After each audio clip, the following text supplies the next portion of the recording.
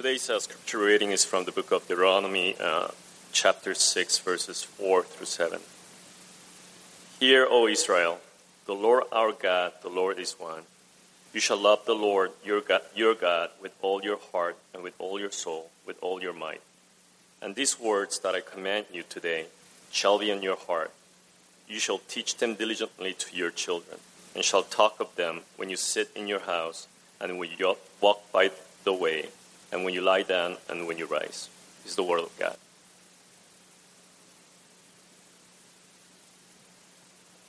Hi, good morning. For those who may be new, my name is Che, and I'm one of the elders here. So while Pastor Rob is in Namibia serving, so the elders have a chance to and privilege to preach God's Word. So let me just pray, and we'll go right into God's Word. Father, we thank you. We thank you that, especially as we talk on the topic of parenting, that you, God, Lord, have adopted us as your sons and daughters through the righteousness of your Son, Jesus Christ. You've given us an example of how to be parents because you love us sacrificially and you love us even when we are not lovable. We thank you and we pray that as we look into your word, especially from this book of Deuteronomy, I pray that you'll teach us. I pray that your Holy Spirit will do the work of convicting our hearts, conforming us to the image of your Son, Jesus Christ, and renewing our mind. I pray that your word will be in the forefront and I'll recede to the background, Lord. In Jesus' name we pray. Amen. So this is second sermon in the 5-week series that we are doing during this month of August on parenting. And so I know some of you are parents and some of you are not parents. For those who are not parents, including the youth group students, this is not a time to, just because you're not parents, it's not a time to tune out. So either you are parents or you have parents. So what we will be studying together applies to all of us. And especially, I guess I speak especially to the youth group or to the singles, that what we learn from God's Word, you can also, this is something maybe you can hold your parents accountable as we look into God's Word. So let me read the passage that Chai just read for us, and we'll dig into it. Hear, O Israel, the Lord our God, the Lord is one. You shall love the Lord your God with all your heart, and with all your soul, and with all your might. And these words that I command you today shall be on your heart, and you shall teach them diligently to your children, shall talk of them when you sit in your house, when you walk by the way, when you lie down, when you rise. Last week, Tim actually preached on the first couple of these verses. And we'll review some of those verses again, and we'll dwell in particular on verse 7, which is God's instructions to us on how to teach. But before we look into that, before we start, I want to point to a couple of resources that I've actually taken a lot of material also from. Disciple Making Parent by Chap Bettis. It's a fairly new book on parenting. And another book by Paul David Tripp. And these are just excellent resources. So I would encourage you to, especially for those of you who are parents, and this applies to whether you are parents of toddlers or teenagers or like us adults. They are very helpful books. So I would encourage you to look into those resources. And I'll send later, sometime this week, we'll send out some of the links to the resource that I'll be making reference to. So let me start by asking perhaps a very obvious question. What is our goal in parenting? Or maybe that's just too obvious. But is it to have well-behaved kids? Or is it to produce good citizens? Or is it to make sure the kids do well in school, go to a top college, and land a very good money-making job? If so, and these are all good things, but if that's all it is, then are we any different than the rest of the world? Let's begin with a Wikipedia definition. Parenting, this is what Wikipedia says about parenting. Parenting or child rearing is a process of promoting and supporting the physical and emotional, social, and intellectual development of a child from infancy to adulthood. And that's actually a pretty good starting point. But what the Bible says about parenting is not less than that. But we also believe that it speaks to a very different purpose. So what is goal of parenting or purpose of parenting according to Scripture, according to the Bible? Tim actually referred to this last week as well. But let's go all the way back to Genesis. In the Genesis, God created Adam and Eve in His image. This is Genesis chapter 1. And commanded them to be fruitful and multiply. Why? God created men and women in His image, and He wants His image bearers to multiply because He wants more of His image spread throughout the world. But it does not stop when we bear the children. God gave the parents the responsibility as caretakers to raise them up in God's image. So again, kind of the notion of that we were created in God's image, and as parents, we are to multiply and help our children bear God's image. So how does God expect us to do that? So just as God put Adam and Eve to be caretakers of Garden of Eden, He has put the parents as caretakers of our children. Now, when we are caretakers, and as some of you may be house sitting or plant sitting or dog sitting for somebody, when we are caretakers, we don't own them. But our responsibility is to do what the owner has asked us to do, to follow their instructions. A caretaker does not do whatever he wants to do. His job is to follow the owner's instruction as faithfully as he can. So in the same way, we don't own our children. They are God's children, made in God's image. You see, if we own the children, then we'd have every right to decide what we want for our children, and then we will measure our success and how well we accomplish that. But if they are not ours, and we are more like caretakers, then the measure of success is how faithful we are in following God's instruction. So successful parenting is not about achieving goals. It's not about achieving goals, which, by the way, we have no power to accomplish. Successful parenting is about being a faithful tool in the hands of God, as God alone is able to produce good things in our children. Let me just repeat that. Successful parenting is being a faithful tool in the hands of God, as He alone is able to produce good things in our children. See, God is sovereign over everything, including how our children turn out, but we are the means. We, the parents, are the tools in God's hands. So parenting is not first about what we want for our children or from our children, but about what God in wise plan has planned for our children. So our children are made in God's image, just like we have been. But due to sin that came into the world, that image has been distorted. Even from the time they are born, they are sinners. And I assume that for many of the young parents, you know that from when they are very young, you can recognize their sin. Our children are not innocent. They are sinners. So then in our parenting, we want to help our children to be transformed to bear the true image of Jesus Christ, to reflect the character of Jesus. So in other words, parenting is a commission to do all we can so that our children would be gradually changed into the image of Jesus Christ.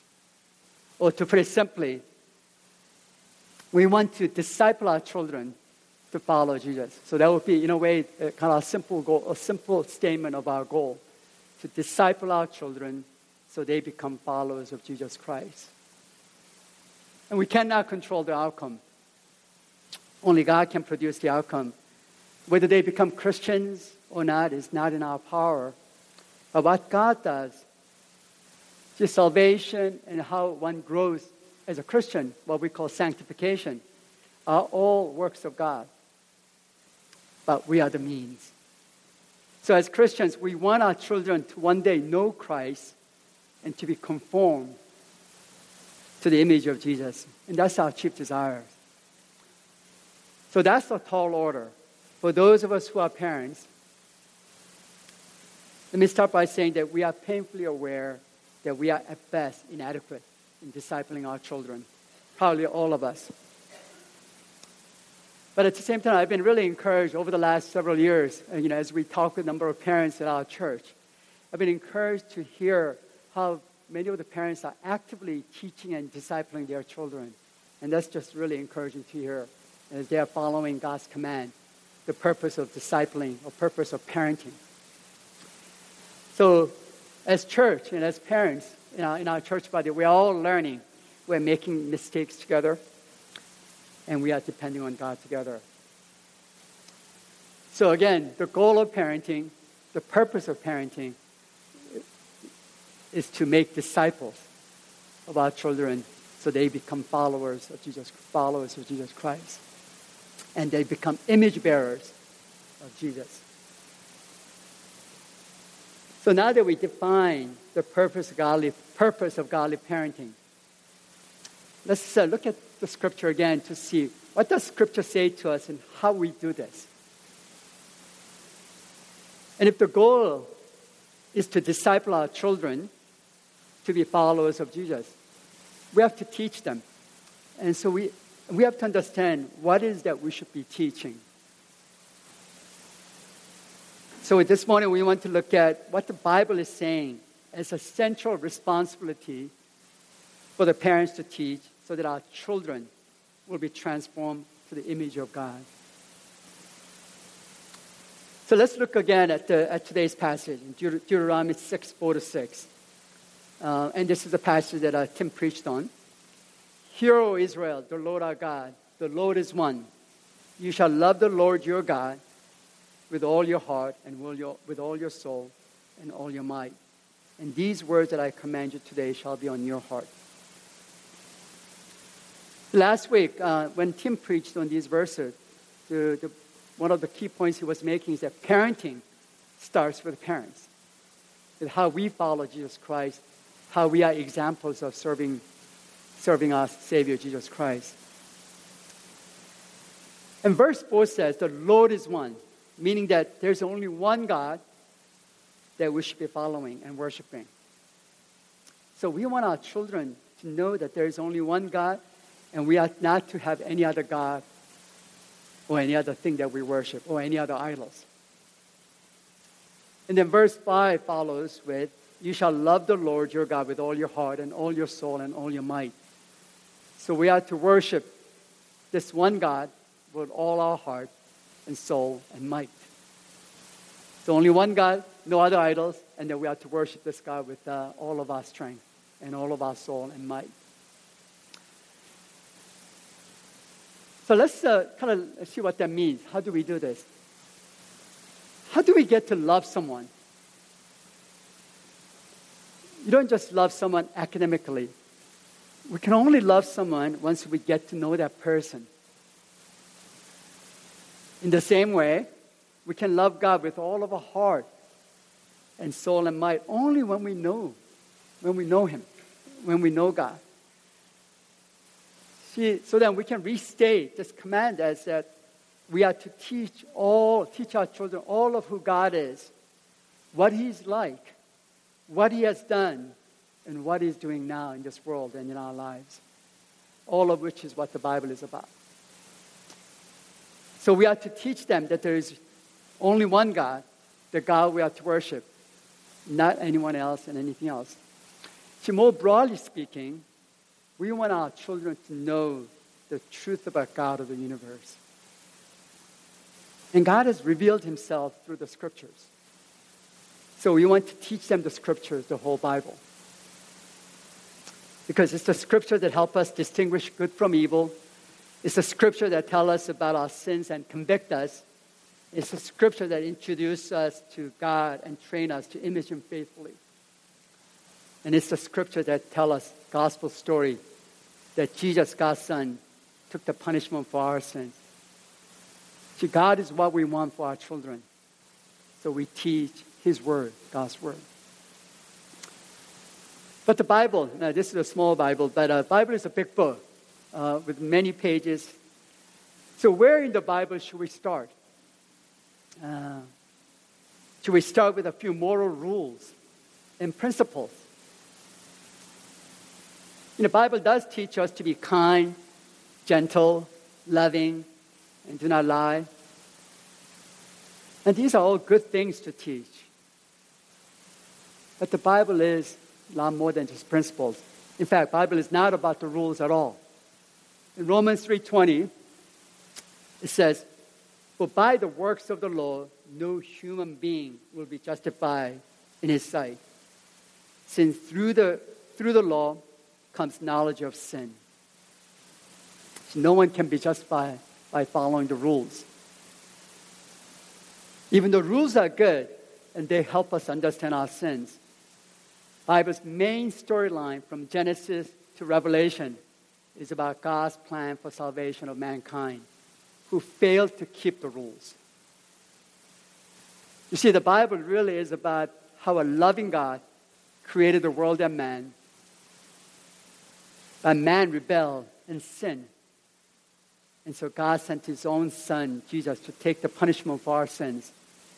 So now, by trusting in Jesus, we can have our sins forgiven and live with Him eternally. And that's the gospel.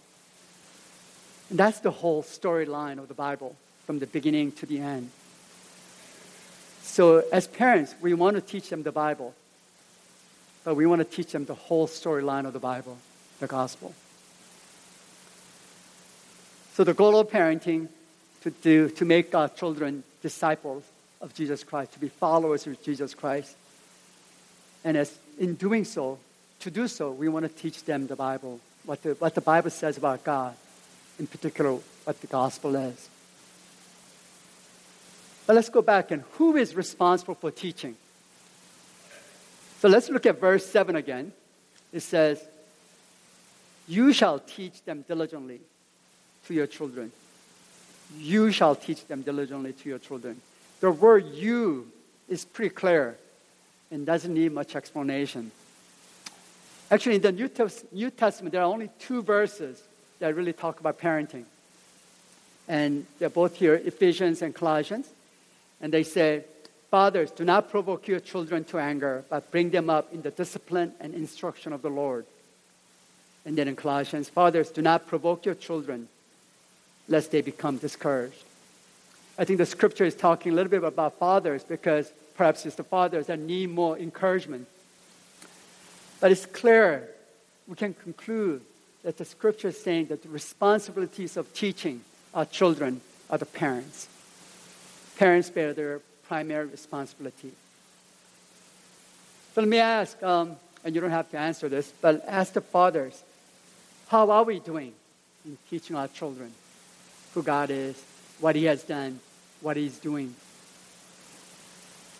I do hope that for most of us, we can honestly say that we are making efforts, even though we are not always doing a very good job. But here's a warning. Let's look at 1 Timothy chapter 5, verse 8. "But if anyone does not provide for his relatives, and especially for members of his household, he has denied the faith and is worse than an unbeliever." This is talking about physical food.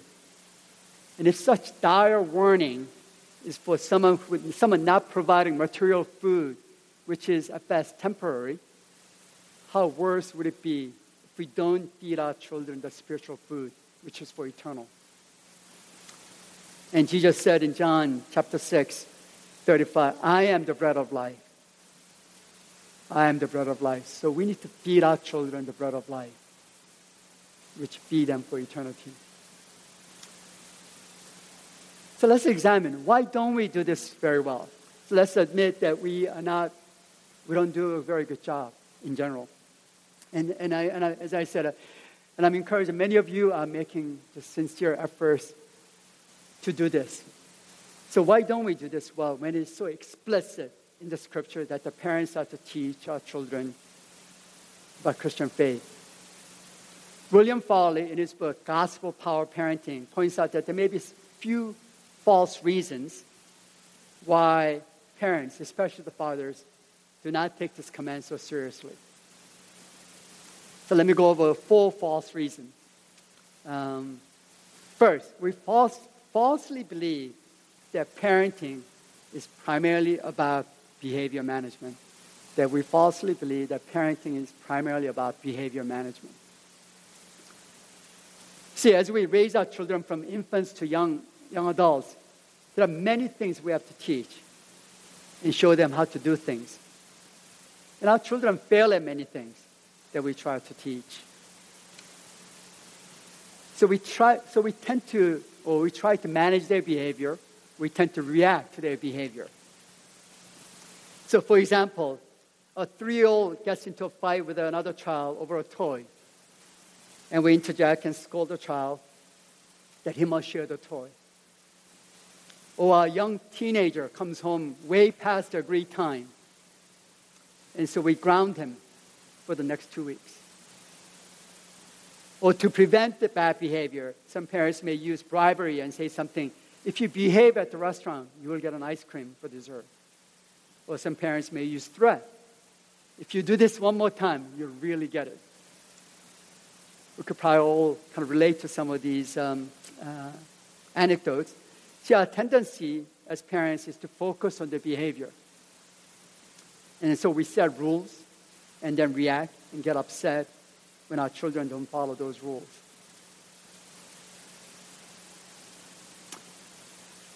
And yeah, we do need to teach our children good behavior. And that is really part of being a good parent is. Good caretaker of our children. But simply correcting one's behavior is not enough. See, behavior is just a symptom. It's not the disease. So if we want to cure the soul, we don't simply treat the symptom. We have to treat the disease, which is from the heart. Proverbs 4 tells us, keep your heart with all vigilance, for from it flow the springs of life. And Jeremiah 17 says, the heart is deceitful above all things and desperately sick. Who can understand it? And our text, Deuteronomy 6, tells us, and these words that I command you today shall be on your heart, not just on your lips, in your heart. Let me give a simple analogy that I'm borrowing from a sermon by author Ted Tripp, who wrote a book called Shepherding a Child's Heart. Let's say that you have an apple tree in your backyard, and it's producing all rotten and blighted apples, I mean. So you decide to fix it by buying new apples from a store, and you hang these apples on the tree with a string. What have you done? You have not changed the nature of the tree or even the apples that the tree is not supposed to bear. You're just putting on a show. So it is with the behavior of our children. When the children are behaving in a certain way, it's telling us something about their heart. So we need to address their hearts. And the good behavior will be the fruits. You see, when our children are misbehaving, it's annoying and even upsetting to us. And so our tendency is to react and do or say things that correct their behavior. And there will be many times where we have to do that. And that's just a wise thing to do. But if that's all we do, we'll encourage our children to become Pharisees. Pharisees who tries to follow rules without the heart of love for God. And you have to remember, in the New Testament, more than any one group of people, Jesus repeatedly rebuked the Pharisees for their outward behavior while neglecting the heart. So we do not want to produce well-behaved Pharisees. Or what author Christian Smith describes as moralistic therapeutic deists. Moralistic therapeutic deists who knows that there is a God and God wants people to be good and nice, and goal in life is to be happy and feel good about yourself and think that finally good people go to heaven when they die. Sadly, that is completely contrary to what the scripture says. That's completely contrary to the gospel. So we don't want to teach external behavior and ignore the heart. It is insufficient and even dangerous for their soul, for us to merely teach our children good behavior or teach them to act just like Christians. See, God is not concerned with simply external behavior. He's after our hearts.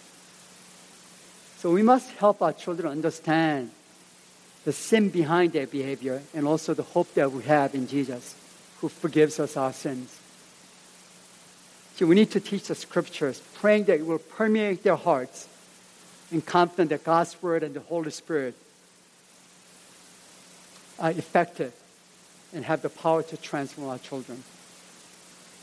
So that's the first false belief, that behavior management is what we think all we need to do. Second false belief, we falsely believe that we can outsource this teaching to others, namely to church. Charles Spurgeon said, "First, let us begin by emphatically declaring it is parents, fathers in particular, and not the church, who are given the primary responsibility for calling the next generation to hope in God. The church serves as a supplementary role, reinforcing the biblical nurture that is occurring in the home. Sunday schools and youth groups cannot replace the parents, not even Camp Impact. You know, Camp Impact had a tremendous effect on many of our children, students who were there for a week ago, and it's been a tremendous blessing. But that's not what we can depend on. And we are thankful for how our children are affected by this wonderful preaching of the gospel. But now it's the parents' responsibility to continue to feed our children the bread of life. As a church, we are doing our best to provide gospel-centered teaching and activities in Europe during our Sunday schools and youth groups. And it is our prayer that our children will learn biblical truth and come to know the saving faith. But as much as we try, we have your children for only a few hours a week, 1 to 3 hours at max. You have them most of the week. Even for the couples who are both working, you have a lot more time with your children than the church does. So you have the most influence over your children, which is why the Bible makes it clear that primary role for teaching our children the Christian faith belongs to the parents, and church can supplement. We go to a third false belief. We falsely believe that we as parents lack the ability to teach. Now, I think that's maybe perhaps we can relate to that. See, after all, very few of us had a very formal training in the Bible. We may be able to help our children with algebra or geometry because all of us had that in high school. But the Bible, so we as parents have to grow in the knowledge of the Bible. And this is what Tim was preaching last week. We have to be the first one to study the Word and live it. God's Word must be on our hearts. And thankfully, there are many good resources that you can learn from. And we don't have to be experts to teach our children. We can learn together. We are all students. Books such as a Jesus Storybook Bible that Jamie mentioned earlier today. It's an excellent resource that teaches the Bible story from Old Testament to New Testament, and especially pointing out how every story is actually about Jesus Christ and the gospel. Another good resource is catechism, which our past generations have used to teach doctrine. And many of these catechisms have been updated. So one called New City Catechism is an excellent resource for us to learn together and to teach our children. And for younger generation, for younger children, there's also a catechism for girls and boys. And here's a snippet. You can leave it there. So I want to share a personal testimony of what how impactful a catechism could be. Most of you know we have a granddaughter, Caris, who's 2.5 years old. And she was at home a few weeks ago. And she asked Christine, and she calls Christine Nana. And she asked Nana something. I don't know what the question was. And something that Christine didn't know. So Christine answered, I don't know. I don't know the answer to that question. Caris immediately responds, but God knows. And that response pleasantly surprised us. And later we find out that her parents, James and Grace, have been teaching the catechism for girls and boys. So look at question 12. Does God know all things? Yes, nothing can be hidden from God. Our children have amazing ability to learn. And we can help them learn. And we can learn together. So lack of ability or knowledge cannot be our excuse. We can all learn together. So fourth, false belief. Perhaps the reason that we don't really have much perhaps we don't really teach well, because perhaps we don't have enough confidence in the message of the gospel. See, the more confidence we have in the message, the more we'll want to teach. A couple of months ago, I had a backache. I was lifting something and I had a backache. So, the most obvious person we turn to is Dr. Alex. So Alex pointed me to stretch exercise that were tremendously helpful. So when another person asks me about what happens when you have a backache, I'll surely show him those same exercises because I have confidence in the message. So in the same way, we need to grow in confidence in the gospel, that the gospel has the power to change. Romans 1:16 says, "For I'm not ashamed of the gospel, for it is a power of God for salvation to everyone who believes, to the Jew first and also to the Greek." Yes, it is God's work to change, but we are the instruments, we are the means. See, our children will not only learn from what they hear, but also what they see. So children are watching your example, and I'm speaking especially to the parents. Your life is teaching them either that the gospel message is beautiful or that the gospel doesn't mean much in our lives. See, what we are excited about reveals a living faith. How do we live our lives? Has the gospel changed how we live, how we make decisions? When failure comes, how do we respond? Does a father study the scriptures? Is God important to him? Does he prioritize worshiping God on Sundays? I'm thankful to hear encouraging testimonies from a number of you in the church here, a number of the parents, how they have discussed with their children about not being involved in certain sports activities on Sundays because they want to prioritize gathering together, because gathering together on Sunday worship is important. And those type of discussions speak volumes to their children, what we value. So as our children hear the gospel and then see the gospel being lived out, the power of God will impact their lives, impact their hearts. So we talked about goal of parenting. We talked about that we are the parents are responsible. And how do we teach? So this last section will really be the application. Now, how do we teach?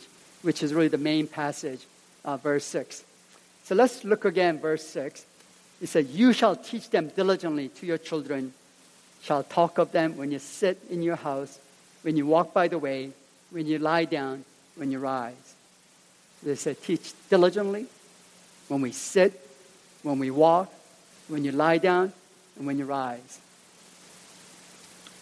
So this text gives us not necessarily rules, but gives us a good principle on how we should teach our children. So let me take each of these phrases. First, we do it diligently. To be diligent means to be steady, earnest, energetic in our efforts. It also means to act with speed or haste. Any of the parents will agree that parenting is hard work and requires diligence to take care of even the basic needs of our children. But that's just the physical aspects of raising a child. Training their hearts will require as much diligence on our parts. So how do we train our children's hearts diligently? Deuteronomy 6:7 that we just read tells us what it means to do. What it means to do this diligently. That is, when we sit, when we walk, when you lie down, when you rise. In other words, we are to do this teaching all the time. So let's take each of those phrases one at a time and see practically how we can apply. So first, when we sit. What do you do when you meet someone or family and you want to get to know them? You sit down together over a meal or coffee, or you invite them over to your house to have a dinner together. And it's an opportunity to do something more dedicated. So in parenting, this would be an opportunity for us to spend more regular, dedicated time with our children. It doesn't have to be formal. So daily or weekly family worship will fall into this category. And it's been really encouraging. I know a number of families have shared how different families at our church are making family worship a regular rhythm in their schedule. And that's a wonderful practice that I would encourage. And actually next week, Pastor Rob, when he comes back, will be preaching on family worship. And so without going much deeper into this topic, I do want to share a personal testimony on this. As our children were growing up, I regret to say, and I wish we could have done it differently, that our family didn't do family worship regularly at our home. We probably did it maybe a couple of times a month. And I'm not sure why we didn't. It's just something we regret, and if we had to do it all over again, that's why we would have really made a regular rhythm. However, one thing that was a regular rhythm for us, one family practice that I'm very thankful for, is the family worship time when we go away together, when we go on vacation. Something that we have been doing regularly since our children were young. And I think I've shared this with maybe some of the families. So when we are traveling away, each night after dinner, we have family Bible study together. And as our children got older, they took turns in leading the study. And we would, on the way to the vacation, we would decide, okay, well, this week, let's read James, or let's memorize first couple of chapters of Book of Psalm. So then we would take turns in leading it. And this has been just a really, really just blessed time for us, something that Christine and I really look forward to each time we go away together. So now, in the last few years, Christine and I have decided that even though our children are all grown up, so just among the two of us, and when Julia is at home also, we would read the scripture together when we're having dinners together. So typically when we sit down for dinner, we read a very short section before we have dinner. And this has been just a really good practice and something that's been just really wonderful for our family. And there are many good resources for parents for us to use for this type of sit-down training. As I mentioned earlier, one approach would be using catechism that you can discuss and study with your children as a family. Or you may just decide to read a section of the scripture or memorize a verse and just ask questions. And by asking questions, what does this mean? Or, what was the author trying to say? We're also helping our children to learn to study the scriptures on their own. So that's when we sit. When we walk, here we are teaching while we are walking, or perhaps when we are driving, or when we are playing.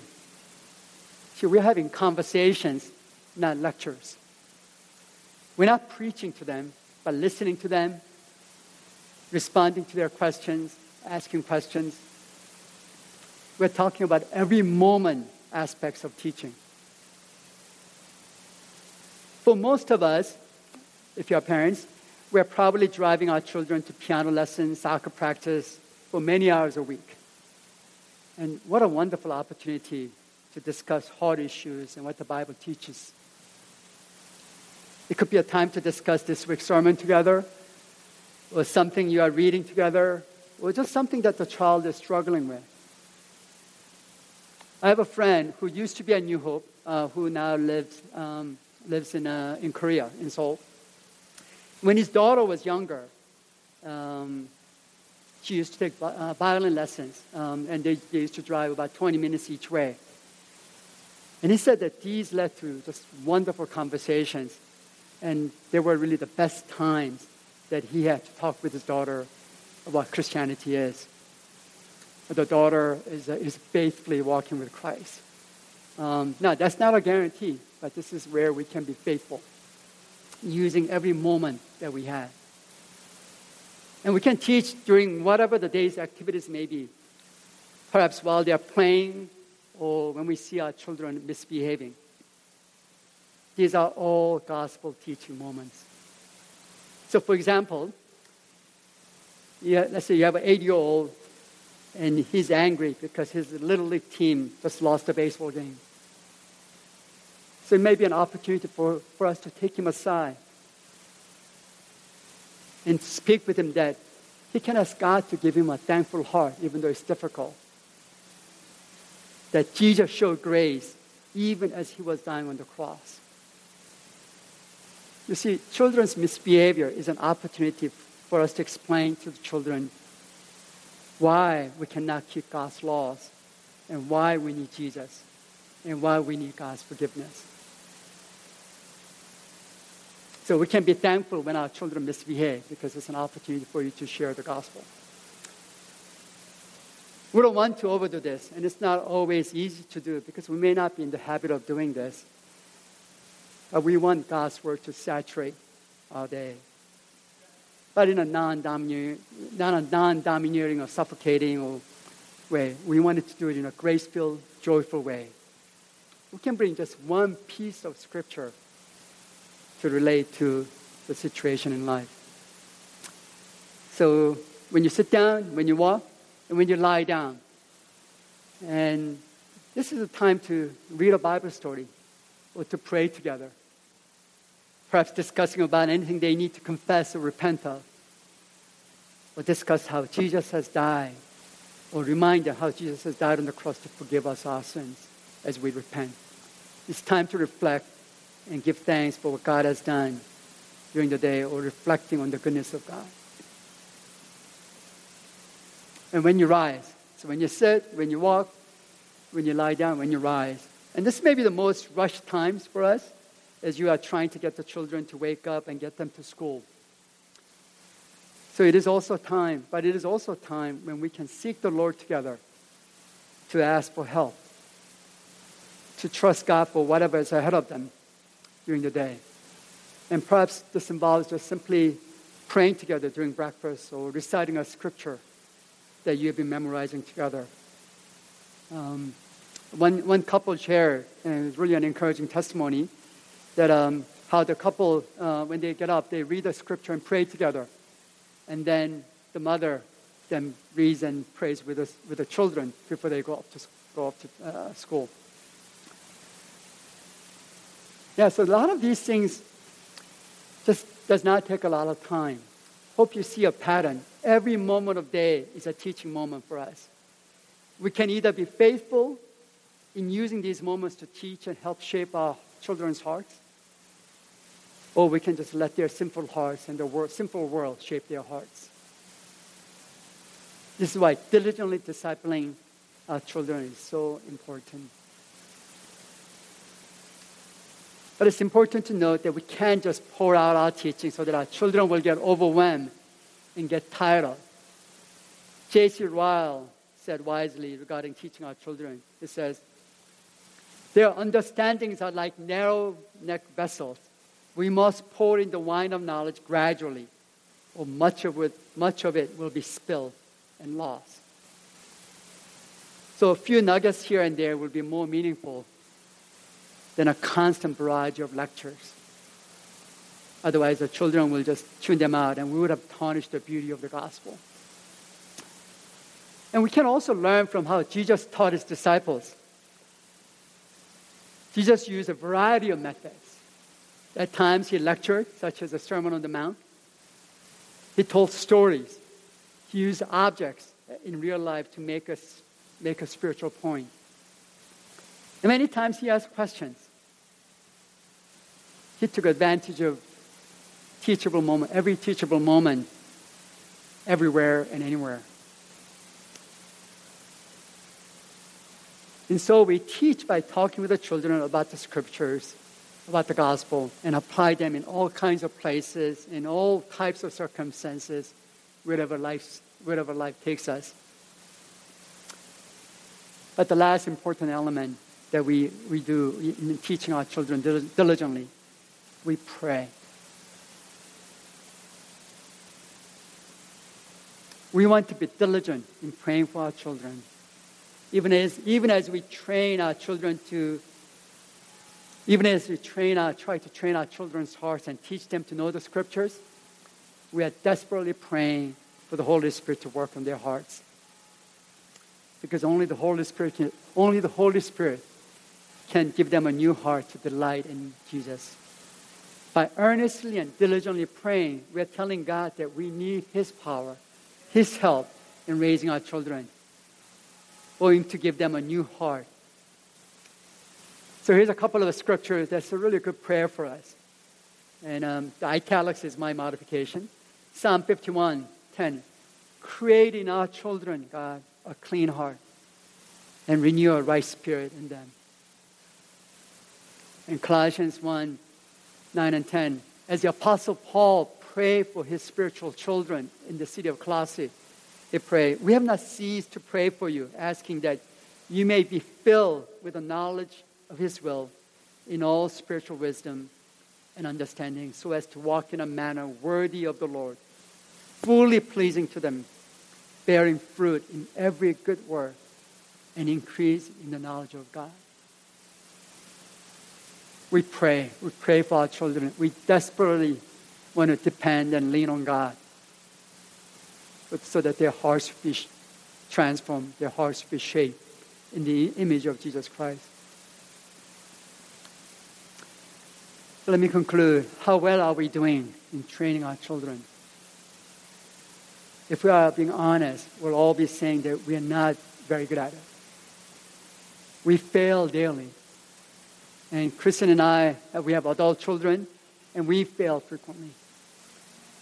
So my goal this morning is for us to see the importance and seriousness of this calling for the sake of our children and for the sake of God's kingdom. God has given us the responsibility. And just as in the parable of the talents, God has entrusted His children to our care, to nurture physically and to disciple their hearts, to help them to know Jesus and to be conformed to His image. And we are to do this diligently. Not like the servant who received 1 talent and decided to hide it underground till the master returned. We want our children to realize from very early on that they are sinners and help them to see the ugliness of sin and that Jesus has died for their sins. And when we fail to respond to our children well, we also ask our children for forgiveness. We let them know that we also are sinners who need forgiveness and who need a Savior. And we run to God for forgiveness and seek His help. And the Lord is merciful and gracious. You see, when we fail, it's another gospel teaching moment for our hearts and for our children. So through everyday teaching moments and through our life examples, we want our children to know and believe the main storyline of the Bible, that is the gospel. And gospel can be summarized in these 4 words: God, man, Christ, and response. God, man, Christ, and response. It is about how a loving God created the world and man. But man rebelled and sinned, and God sent His own Son, Jesus, to take the punishment for our sins. So now we respond by trusting in Him, in Jesus, and we can have our sins forgiven and live eternally with Him. God, man, Jesus, and response. And that's the gospel. And that's what begins our Christian life, and that's what shapes our Christian life, and that's what should shape our parenting. Parenting is not about creating nice, well-behaved children. We want to reach their hearts, to help them know their Creator, see their sinfulness, recognize their need for Savior, Jesus. So I do hope that the Holy Spirit is using this morning's message to help us evaluate how the gospel affects and change how we live and how we do our parenting. Let me pray for us. Father, we thank you. Thank you for thank you for being our Father, and thank you for sending your Son as our Savior. We pray that as we parent, or as we just in any relationship, we pray that the gospel will just shape what we say, what we do, how we raise our children, how we live our lives, how we live as couples, and for those of us who are married, or just how we just live and do in everything, Lord. We thank you for giving us your Son, Jesus Christ, the author and perfecter of our faith. Amen.